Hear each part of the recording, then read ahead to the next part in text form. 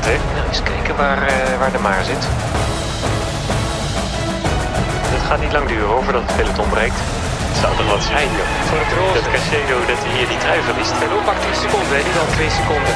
Ballerini gaat hier nog uitkomen tegen Sagan. Gaat Ballerini nog pakken of is het Sagan? Zeg het maar. Dit is Kop over Kop in de Giro met Sander Valentijn, Jan Hermsen, Jeroen van Bellegem en Bobby Traxel. Ja, welkom terug bij een nieuwe aflevering van Kop over Kop. Mijn naam is Sander Valentijn. We zijn er weer met Jeroen van Bellegem, Jan Hermsen en Bobby Traxel. Een hele snelle etappe vandaag, ook een vroege podcast. Het is nog niet eens 4:30 en we zijn al aan het opnemen. Op zich ook wel lekker, Jeroen. Ben je een keertje vroeg klaar? Wat ga je nou met die rest van de middag doen, zometeen? Wel, ik ga nog voorbereiden voor morgen, want morgenochtend ga ik zwemmen. We hebben hier blijkbaar ook een zwembad hier in de buurt van Hilversum. Toen ben. Dus ik moet natuurlijk wel mijn conditie onderhouden voor het zwemmen ook. Dus ik ga morgenochtend zwemmen. En dan kan ik vanavond wat extra voorbereiden. Lekker. Heerlijk. Het was een snelle etappe, ook een mooie etappe, Bobby. Jij genoot wel van de plaatjes, maar het weer was net iets minder voor je. Ja, nee, precies. Het weer was gewoon niet mooi in het mooie zuiden van Italië. Alleen ja, ik doe er geen verslag, want dat doen natuurlijk Karsten en Jeroen. En dan zit ik op de bank en dan heb je ook wel eens een keer aandacht voor dingen die daarbuiten gebeuren. Want normaal gesproken als commentator zit je echt alleen maar gefocust op die wielrenners en wat er gebeurt in de koers. Maar als je dan gewoon als supporter zeg maar naar de koers zit te kijken, dan kijk je ook een beetje naar de plaatjes en denk je, wat is het toch verschrikkelijk mooi. En ik ben daar natuurlijk geweest en ik weet ook dat het mooi is en het zag er ook hartstikke mooi weer uit. Maar hoe mooi moet het zijn geweest als het mooi helder weer was, strak blauwe lucht en een zonnetje. Dan zijn die plaatjes echt. We hebben het in Frankrijk, heb ik het er met Jan vaak over, van wat een fantastische plaatjes. Maar deze had er ook echt eentje kunnen zijn die in de top staat aan het einde van het jaar. Nou, wie weet rijden we het mooie weer tegemoet. Hè? Als er zo langzaam naar het noorden gaat, het eind oktober wordt over sneeuwval. Ja. Dat wordt echt genieten van de plaatjes.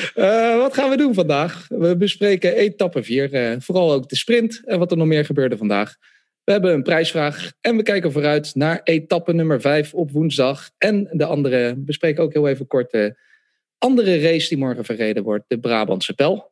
Maar eerst nog eventjes, kop over kop in de Giro wordt aangeboden door voordeligewielerkleding.nl. Je krijgt 10% korting met de code kop over kop op het hele assortiment.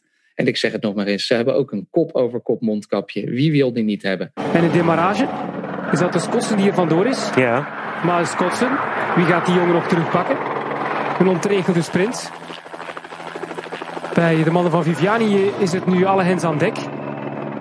Skotsen met de moed er wel op om toch maar voorop te blijven. Het is pittig hoor. En hij wordt teruggegrepen door Consoli. Met Tankan Consoli. En zo zit Guarnieri perfect nu. Guarnieri met Demar. En dan daarachter is het Cimolai die er moet uitkomen zo meteen. Voor Israël South of Nation. Sagan tegen Demar. Ballerini zit ook nog klaar. Ballerini gaat hier er nog uitkomen tegen Sagan. Gaat Ballerini nog pakken of is het Sagan? Sagan, Ballerini. Het is Ballerini of Demar. Ja, zeg het maar. Zeg het maar, Karsten. Met z'n 3 op een rij. Ik zou zeggen Demar. Demar.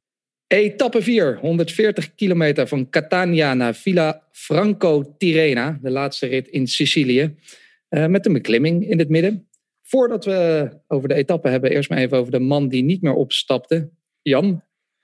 G-Man Thomas, niet gestart vanwege een bekkenbreuk. Ik denk dan wel, hoe rij je de Etna op met een bekkenbreuk? Dat vind ik altijd zo bijzonder. Ja, Jeroen van Bellegem zit een beetje heen en weer. Ja, maar ik krijg het van dat soort uitspraken. Een bekkenbreuk. Dat klopt natuurlijk niet. Hè. Het is geen bekkenbreuk. Hè. Het is een breukje. Een niet verplaatste breuk in een lager deel van het bekken. Dus ja. Maar Jeroen, als je het denk ik... Ja, oké, het is natuurlijk erg. Hè. Dat wil ik niet zeggen, maar het is geen bekkenbreuk. Hebt, denk ik dat je toch wel anders piept ook. Ik denk dat je serieus veel pijn heeft gehad. Er wordt wel vaak gezegd toch, zijn rug is gebroken als een uitsteeksel van de rugwervel geraakt is. Ja. Ik denk wel dat de gemiddelde van ons in Nederland en België, die gewoon op kantoor zitten en eigenlijk niet zo hard een berg op hoeven te fietsen, gewoon lekker 6 tot 8 weken thuis blijven. Ja. Die gaan echt niet proberen om... zeker niet de Etna op te rijden. Maar ja, nee, je hebt een punt, hè. Want, jongens, dat moet... Weet je, dat heeft gewoon pijn gedaan. Dat zagen we natuurlijk gisteren ook. Geen kracht. En dat komt natuurlijk ook omdat van de andere kanten toch die spieren overal aantrekken. Ik vind het altijd toch wel Ik heb het natuurlijk zelf ook gedaan met breuken doorgereden. En dan, kijk, wat je eigenlijk wil doen, is je bent niet zeker of je wat gebroken hebt. En je bent hier om de Tour te winnen of Giro te winnen en mooie prestaties te laten zien. Dus het eerste reflex is oké, naar de finish. Want achter de finish kunnen we foto's gaan maken, kunnen we kijken. En je zou zo'n verschrikkelijke spijt hebben dat je afstapt.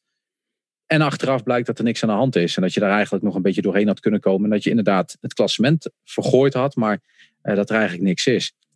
Dus dat is altijd de visie. Altijd blijven rijden totdat het echt niet kan.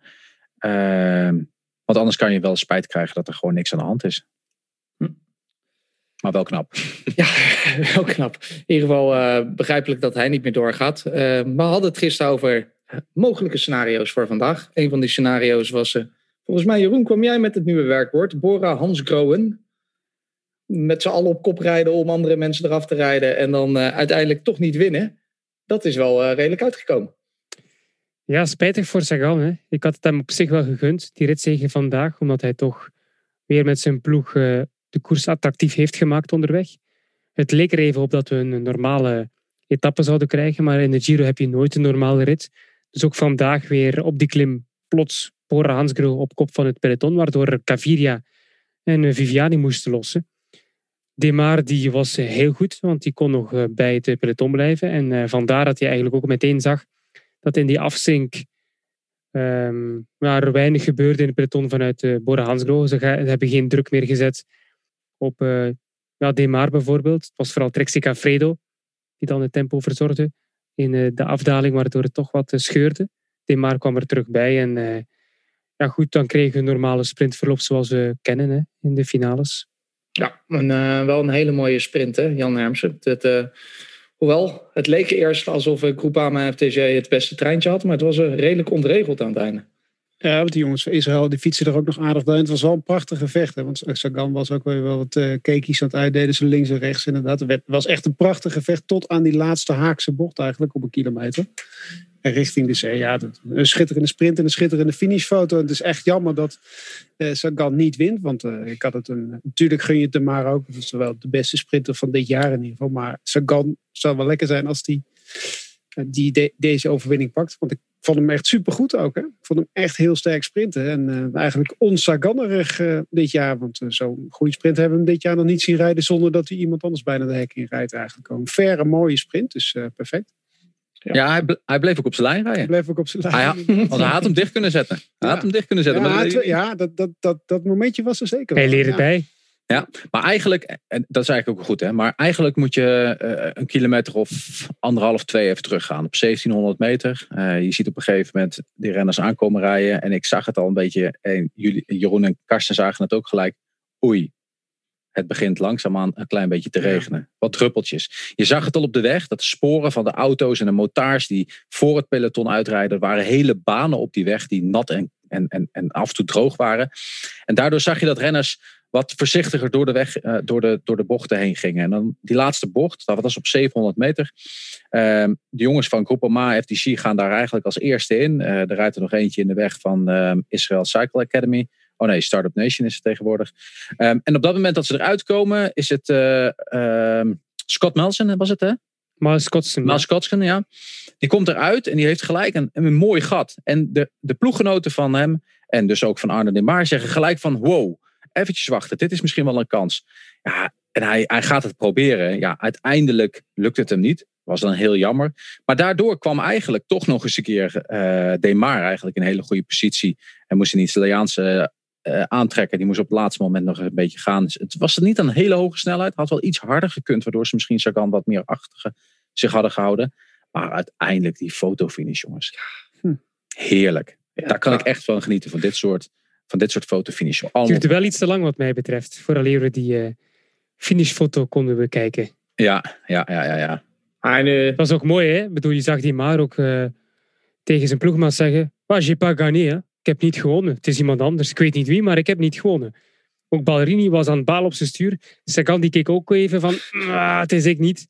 Dus iedereen dacht eigenlijk: ik heb niet gewonnen. Ja. En uiteindelijk is het dan toch Démare. Het belooft in ieder geval heel wat voor de komende sprints nog, Jeroen. Maar ik geloof dat het wel weer even duurt voordat we weer echt gaan sprinten. Ja, vrijdag is de volgende. Dus dat is niet zo heel lang meer. 2 etappes nu die toch wat te lastig zijn. En dan nog rit 11 en rit 19. Dus in totaal 4 etappes voor de sprinters. Gaviria die heeft dus maar 3 kansen meer. Wat dat betreft zijn ze toch arm bedeeld, zal ik ze maar zeggen, de sprinters. Ja. Maar ik vond ook dat eigenlijk de sprinters eigenlijk niet echt goed vooraan begonnen met de klim. Je had een aantal sprinters die wel goed vooraan zitten. En kijk, dat is een van de tips op het moment dat je niet goed bergop komt. Zorgen dat je dan in ieder geval bij de eerste begint. Want voordat je dan eigenlijk het hele peloton uitgezakt bent, dan ben je in ieder geval al een kilometer verder dan normaal. Want er moeten 170 man of 180 of weet ik veel hoeveel te starten. Die moeten er dan gewoon nog voorbij komen te rijden. Ja, en voordat die allemaal voorbij zijn, als jij het laatste positie bent en moet lossen, dan zit er al een bus op een minuut achterstand bij wijze. En nu ook, die renners die keken zo'n klein beetje naar Bora, wat Bora deed. Bora deed eigenlijk op het begin, die deed eigenlijk het signaal geven zo van, we gaan helemaal niks doen joh, we gaan een beetje leuk doen. En dan ineens, bam. Wat was het, op 6 kilometer van de top denk ik dat ze pas echt begonnen, het scheelt niet veel, iets verder misschien nog van de top, maar 6, alvast vrij laat. Ja, dus dat was wel weer een andere tactiek dat ze hadden. Want ook wij hadden het natuurlijk in de podcast over gehad. Dus iedereen in de peloton heeft erover gehad. Dus die sprinters beginnen misschien wel een klein beetje van voren. En zo, maar die jongens van Bora zitten hier. Dat is helemaal geen probleem. Zitten zo halverwege het peloton. En dan ineens toch nog. Dus ze hebben wel een andere tactiek. Dat was wel leuk om te zien eigenlijk, vond ik. En als ik het zo zag, de sprint van Sagan, dan gaan ze waarschijnlijk nog wel een keertje beloond worden deze Giro. Nog wat anders. Jan, ik weet dat jij van fietsen houdt en van klimmen. Kan je ook goed dalen? Zou ik niet van mezelf willen zeggen dat ik goed kan dalen? Nee. Jeroen, jij bent niet zo goed in dalen. Dat heb je wel eens, ik ben een bangerik. Ja. Ik durf echt niet. Ik heb ooit eens gevallen in de mountainbiken, vrij zwaar. En sindsdien ben ik echt een hele slechte daler. Want ze zagen vandaag toch ook wel weer een beetje gevaar. Nou, in ieder geval een spannende afdaling met veel mist en veel nattigheid. Jeroen, jij zei zelfs, als ik ervoor betaald word, zou ik hier ook wel me naar beneden willen gooien. Ja, maar goed, dat is uit de context natuurlijk. Helemaal uit die context. Hoe zit het, Bobby, als je met de verzekeringen eigenlijk voor de renners? Ja, nou, het was vooral... Ik gooide het een beetje op om het daar eens over te hebben. Want ik hoorde Jeroen zeggen, of tenminste Karsten, die zei zoiets van en nou moet je hier die afdalingen gaan. En toen hoorde ik Jeroen zeggen van maar als je ervoor betaald wordt, wil ik dat wel durven. Wil ik dat wel doen. Alleen het probleem is dat in de Joint Agreement, en dat is eigenlijk een CAO die er internationaal is afgesproken. Daar is eigenlijk afgesproken dat als jij een blessure hebt en je bent langer dan een maand geblesseerd, dat je nog maar 70% van je salaris krijgt. Ben je langer dan 2 maanden geblesseerd, krijg je nog maar 30% van je langer. En ben je langer dan 3 maanden van je langer geblesseerd, gewoon €0. 0. Dat kunnen wij in Nederland natuurlijk niet, want wij hebben hier een hartstikke goed, is eigenlijk alles geregeld. We moeten de Nederlandse wet verzorgen.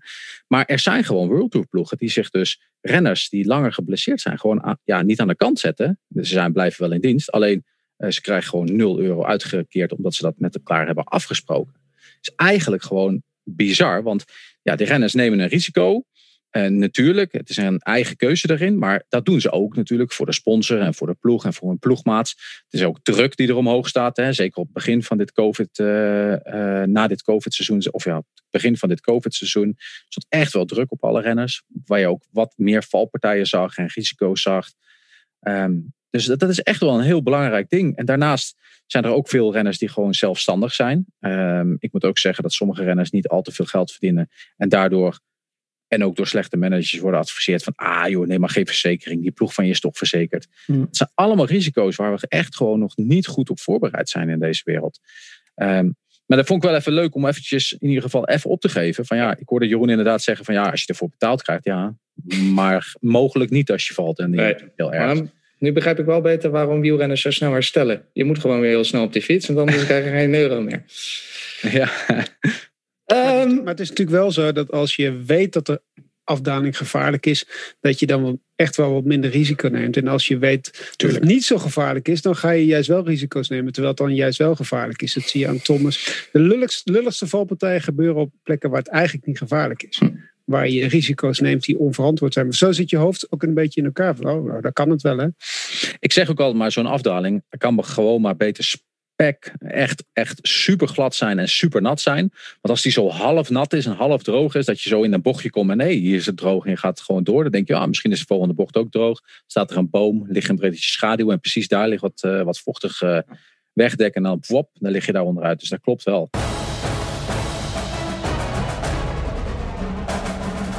Jongens, goed nieuws gelukkig. Het is misschien een gek bruggetje. Maar de voorspellingen van gisteren, het was natuurlijk ook niet zo moeilijk. Maar er is weer een punt gescoord. Bobby Traxel, Demar, hartstikke goed. Het was close. 3 millimeter, ja. 3 millimeter. In ieder geval een puntje voor Bobby Traxel. Het staat nu 1-1 en Jan staat nog helaas op die hatelijke 0. Ik moest natuurlijk ook een lokale specialiteit uitzoeken. Nou zag ik dat een van de specialiteiten van de regio is pasta met sardines. En we reden langs de zee. Hè? We kwamen aan, we zijn op een eiland. Ik dacht, ik doe een mooi blikje sardines in het pakket. Die gaan goed samen met witte wijn.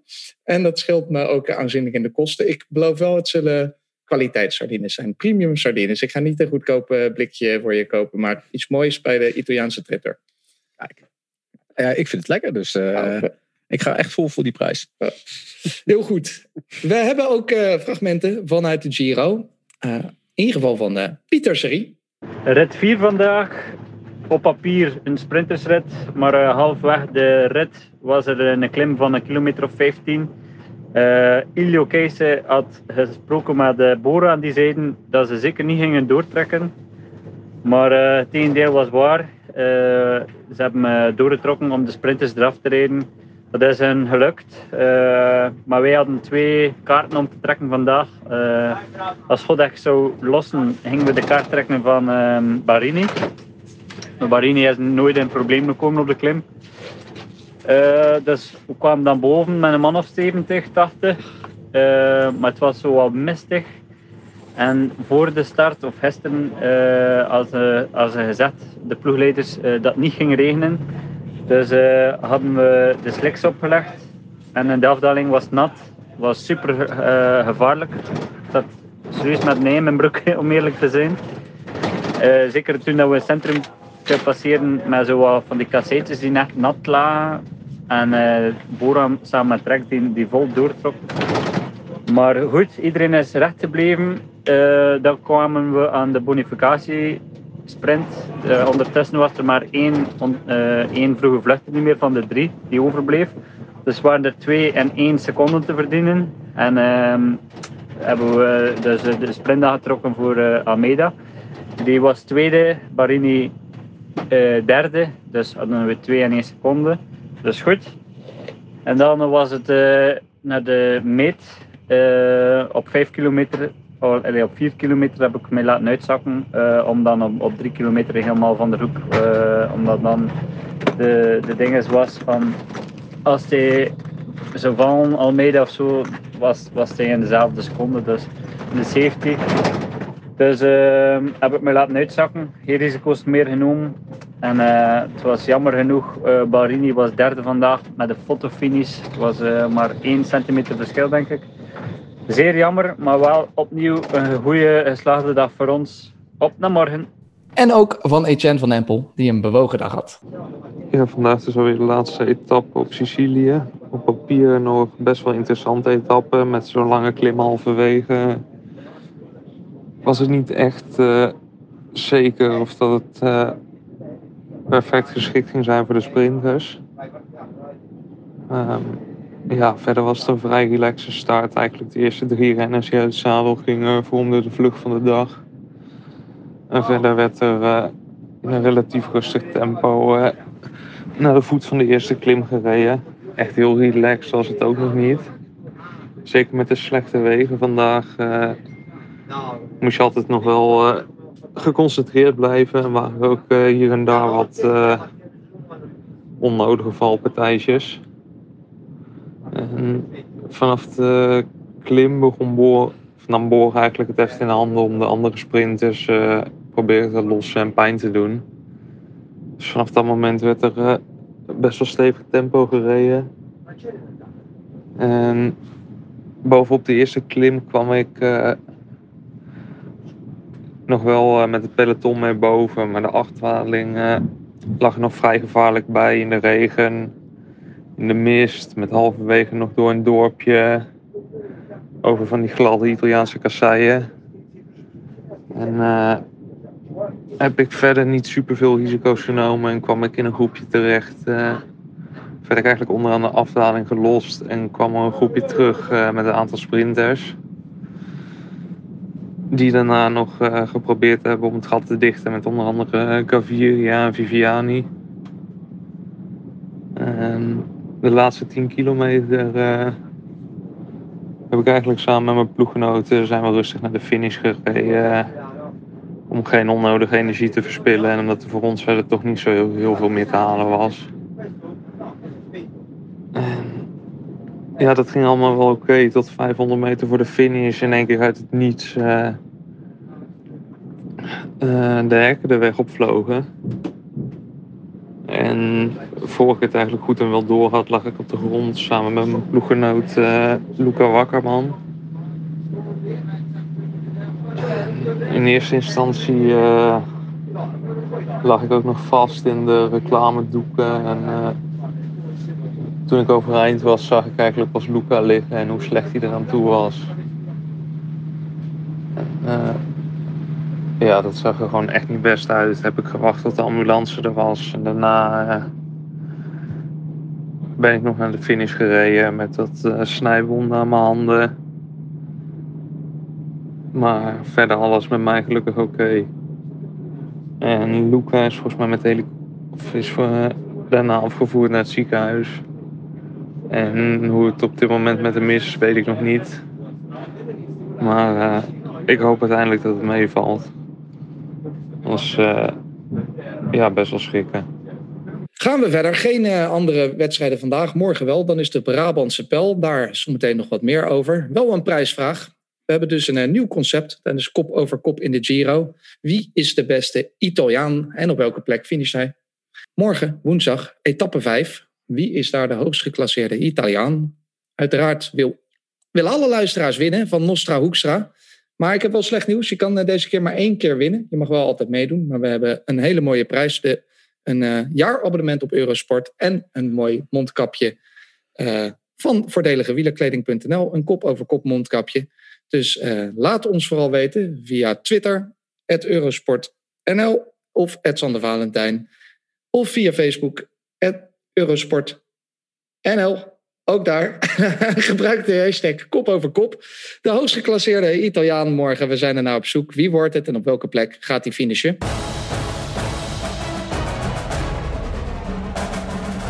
Kunnen wij als tip meteen gaan voorbeschouwen, jongens. Morgen dus, etappe 5 op woensdag. Voor het eerst gaan we naar het Italiaanse vasteland. En meteen ook een etappe boven de 200 kilometer. Vanaf 1:05 te zien op Eurosport 1 en Eurosport.nl. Jeroen, hoe ziet die etappe eruit morgen? Het is een zeer zware rit. Hè? Ze geven er 3 sterren aan. Wat mij betreft zijn het 4 sterren waard. 225 kilometer, 4700 hoogtemeters. Ze rijden naar Camgliatello Silano in Calabrië. Geen meter vlak. We hebben de ene klim na de andere. De laatste is de meest uitdagende. 23 kilometer lang. 5,8% gemiddeld. Begin en het einde zijn zeer regelmatig. Maar we hebben halfweg 1,5 kilometer lang een strook aan bijna 12% gemiddeld. De top op 12 kilometer van het einde. Dus die strook van 11,6%, dat is op 25 kilometer van de finish. En de laatste 12 is vooral dalend. Ja, ik vind het een hele mooie rit en sommigen zullen dat misschien wat onderschatten. Ja, ik had als tweede vraag eigenlijk opgeschreven, Bobby, is die laatste klim wel zwaar genoeg om voor verschillen te zorgen bij de klassementsmannen? Maar als ik het zo hoor, zwaar wel, misschien net iets te ver dan weer? Ja, het is inderdaad nog 12 kilometer naar de finish. Maar er zijn zeker een aantal renners die in het klassement nu nog goed staan. Die ik eigenlijk wel hoop te zien. En ook verwacht te zien. Dus ik hoop wel dat er iets gaat gebeuren. We hebben het altijd over de weg naar Parijs. Naar Parijs is nog ver, maar dat is extra ver in deze Giro. Maar het is nog ver en renners toch allemaal een beetje aan het kijken. Maar morgen verwacht ik wel dat er een klein beetje strijd is. Zeker. En Jan, we kunnen misschien ook wel een strijd verwachten als je ambities hebt voor de bergtrui lijkt me zo. Ja, en het is wel een beetje onheimische taart. Het kan daar ook enorm waaien. Het is heel kaal. Het is heel... Calabria is niet... Het is qua landschap misschien niet het mooiste gedeelte van Italië.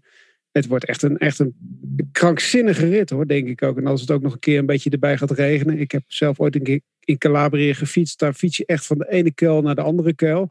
De wegen zijn echt dramatisch.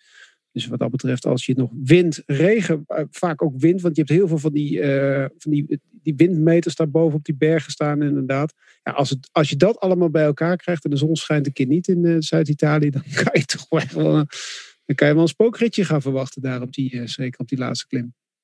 Jeroen van Bellegem, ben je nu snel het weer aan het opzoeken, wat het wordt morgen? Nee, ik ben eigenlijk al aan het anticiperen op jouw vraag van straks, je favoriet voor de rit. Want ik denk dat het morgen een vluchtersetappe zal zijn. En dan moet je natuurlijk zoeken naar renners die niet dicht staan op Almeida in het klassement. Want anders gaan de mannen van de Koning Quickstep die jongens geen minuten geven. En dat is niet gemakkelijk. Ja. Echt moeilijk om een sterke renner die dus ook bergop kan rijden aan te wijzen die niet al te dicht staat in het klassement. Ik heb er wel een paar, maar ga verder. Ik gun je nog even een momentje om op te zoeken. Ja, maar goed, tenzij je nog een vraag hebt. Jeroen mag altijd als laatste nu, toch? Of niet? Nou ja, dat mag hoor. Geen probleem. Maar eigenlijk heb je nog zo'n een tussenetappe. Hè? Die begint eigenlijk op dit moment. Hè? Dus de renners zijn net... wij nemen deze uitzending op net na de rit. En dan begint er eigenlijk een extra rit. Want we moeten dat eiland af. Nou, ik ben daar geweest tijdens de Giro. Het is echt een ramp. Renners die vannacht gewoon om 1:00 of...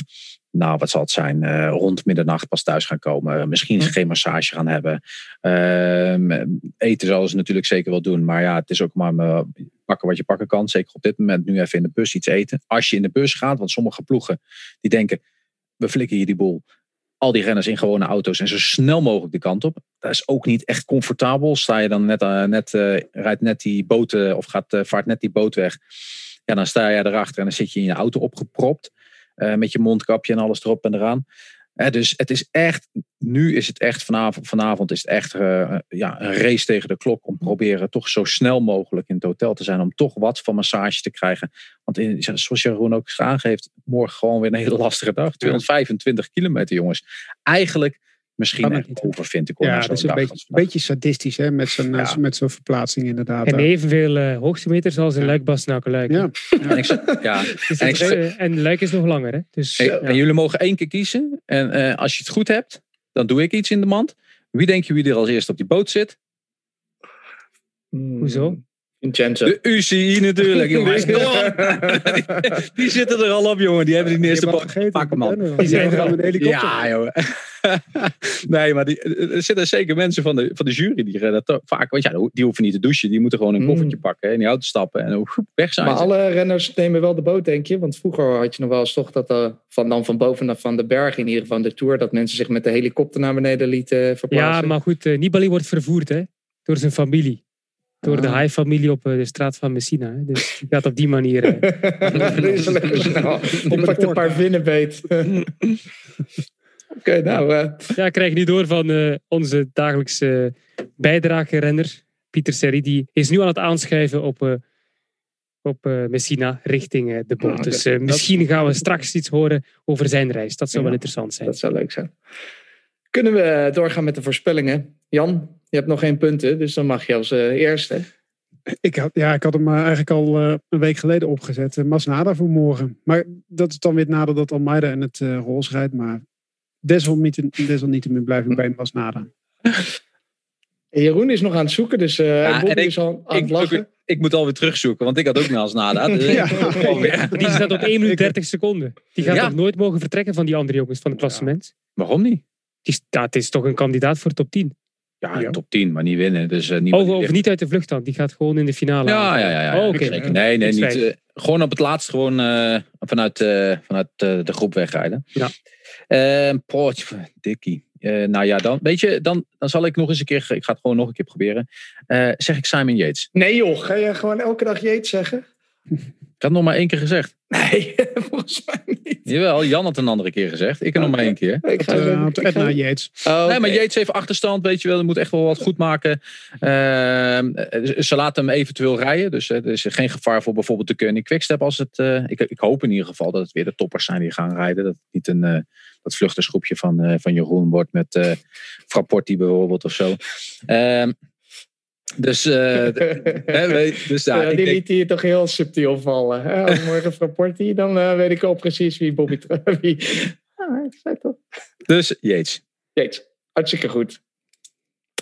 Jeroen, genoeg tijd gehad. Geef hem nog een half uurtje, joh. Je mag het ook aan het einde zeggen, hoor. Ik heb te veel tijd gebruikt. Ik heb eigenlijk moet je niet zoveel nadenken. Hè. Nee, moet je het gewoon sneller zeggen. Dus, we kunnen Martin Hoekstra bellen, vragen of hij veel nadenkt of dat hij gewoon op gevoel... Nou, ik heb begrepen dat Jeroen... Ik ga voor Tony Galopin. Tony Galopin. Ik vind hem bijna dubbele punten waard. Dat zijn dubbele punten. Dan mag je echt 3 blikjes sardine erin. Ik vind niet dubbele punten, maar het is wel een dubbele prijs als het goed is. Maar ja, ik heb gehoord dat het een beetje onheimische streek is. Dus heel veel lekkers zal er niet te vinden zijn. Okay. En dat kun je overal krijgen, joh. Nog eventjes voordat we gaan afsluiten. Morgen is het woensdag. Na de Giro-rit is ook de finale van de Brabantse Pijl live op Eurosport te volgen. Direct na de Giro-etappe. Jan en Bobby, jullie geven daar samen commentaar morgen. Ook leuk. Jan, mag ik nou de voorspelling doen? Nee. Oh. Hier mag ik beginnen. Ik dacht, ik ben niet als eerste. Ik mag zo meteen als eerste als we Brabantse Pijl doen. Niet mee. Op wie moeten we gaan letten morgen, Jan? Hey, maar in die streek ook gewoon een hoop lekkers, hoor. De generale repetitie voor het WK volgend jaar. Ik zou lekker op Mathieu van der Poel gaan letten, denk ik. Morgen. Is dat een gewaagde uitspraak of niet? Volgende onderdeel van de podcast. En op Bakeland. Ja, maar Kwiatkowski is er. Er zijn nog een hoop renners. Maar ja, uiteindelijk zoals Van der Poel weer rijdt. In ieder geval een sterk veld dus. En wat voor een koers gaan we zien morgen, Bobby Traxel? Ja, ik hoop dat hij gewoon weer op 70 kilometer van de finish of zo denkt van we gaan koers maken. Dat is eigenlijk, het is een traditionele wedstrijd. Het is wel een paar jaar geleden een klein beetje veranderd, deze wedstrijd. Ook op de kalender. Nou ja, dit jaar helemaal anders op de kalender natuurlijk. Maar nog steeds als voorbereiding van wat er nog volgen gaat. Zou gaan volgen. Amstel dan, zeg maar. Maar morgen gaan we gewoon koersen. Eigenlijk ideaal parcours om te koersen. Er wordt ook altijd gekoerst. Die klimmetjes kunnen gewoon opgesprint worden. Een goede sprinter die nog goed mee kan in deze Brabantse Pijl ook altijd mee. Ik geloof dat Oscar Freire, maar dat was dan nog op de Bruine Put finish natuurlijk. Hoeveel keer heeft hij daar gewonnen? 10, 20 keer? Dat is een beetje overdreven, maar wel heel vaak. Dus in ieder geval daar zeker een explosieve koers. Het is droog morgen, in tegenstelling tot Zuid-Italië. Want het gaat regenen in Cosenza. Nee, maar dat is ook wel heel erg fijn op dat parcours. Want het is ook wel een beetje draaien keren. Hoe laat beginnen jullie op Eurosport.nl? Hoe laat wij beginnen op Eurosport.nl? Wij beginnen om, wat was het? Om 15 uur. Ja, 15:30 beginnen wij. Met de plaatselijke omloop eigenlijk ook. Ja. Dus vanaf 3:30 te volgen op Eurosport.nl. En na de Giro-etappe live nog te zien op Eurosport 1, de Brabantse Pijl. Als Nada een beetje doorrijdt, dan kan hij die ook nog meepikken. Maar die mag niet, die gaat bij Almeida blijven, jongens. Als we weer zo'n snelle etappe hebben, kunnen we in ieder geval lekker veel nog meepikken van de Brabantse Pijl. En Jeroen, morgen om 1:05 mag jij weer met Karsten aan de slag voor de 5e etappe van de Giro. Na de Brabantse Pijl nemen wij weer met z'n drieën gezellig een podcast op. Zijn we er weer. Dus ik zeg tot morgen.